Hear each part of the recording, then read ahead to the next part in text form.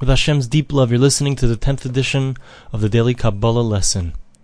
In the previous lesson at the end, we spoke about the idea that the neshama, the soul, as long as it's within the body, so it doesn't fulfill its function, it doesn't have the ability to shine out this unbelievable light and raise the body to its unbelievable heights of spirituality. But that's only as long as the soul is inside of the body as it is now, because of the sin of Adam Harishon, the first man. But of course, as soon as it returns to the body again, to this new body that God will create for it after the revival of the dead, so it's going to have that ability. There are two important things that the Ramchal says that as long as the soul is within its body, it loses out for.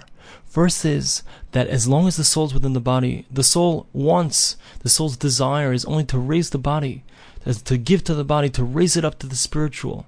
It's a very important Kabbalistic concept that the purpose of creation is only fulfilled when we give. And the understanding of it is, the more we make ourselves like God, obviously to the best of our abilities, as much as is humanly possible, God is perfect. You can't give Him anything. That means that everything that He does is an act of giving.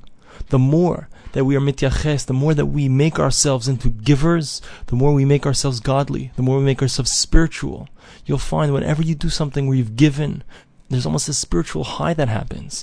And when a person makes himself into a selfish person, always thinking about himself, give it to me, you find yourself becoming more constricted and less spiritual. All of spirituality is about giving. That's this idea. And that, says the Ramchal, is one of the reasons why the soul encounters a tremendous amount of difficulty, because it can't do that act of giving. It can't raise the spiritual, the physical to the spiritual. That's the first problem that the soul encounters. And the second problem is that it's not fulfilling its purpose. It's not fulfilling its primary purpose, which is to raise the body to the spiritual. And therefore, as anything, it only reaches its perfection when it fulfills its primary purpose. So here it's suffering in that it can't fulfill its function. So what happens when the soul leaves the body is that the soul all of a sudden is no longer limited by the body, and therefore it's able to shine forth with its unbelievable spiritual light and strengthen itself for its return to the body.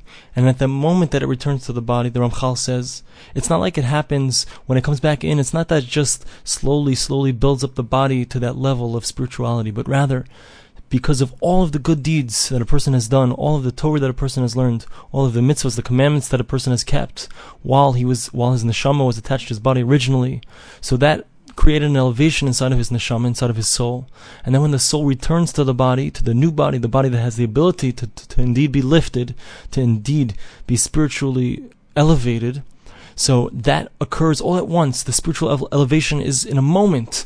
All of the good that a person did, it was embedded inside of the soul. And that immediately raises the physical body to the point that it was supposed to, it would have gone to slowly. However, it gets to that point all at once. And that's not to say, says the Ramchal, that there aren't higher levels that it will attain, because after a person is in the Olam HaNeshamas, that the person has reached that unbelievable level in the world to come, so there's always a greater and greater revelation that's constantly occurring. Constantly a person is being drawn closer and closer to God. And because God is infinite, so the closeness is infinite, and it's a cycle that continues forever.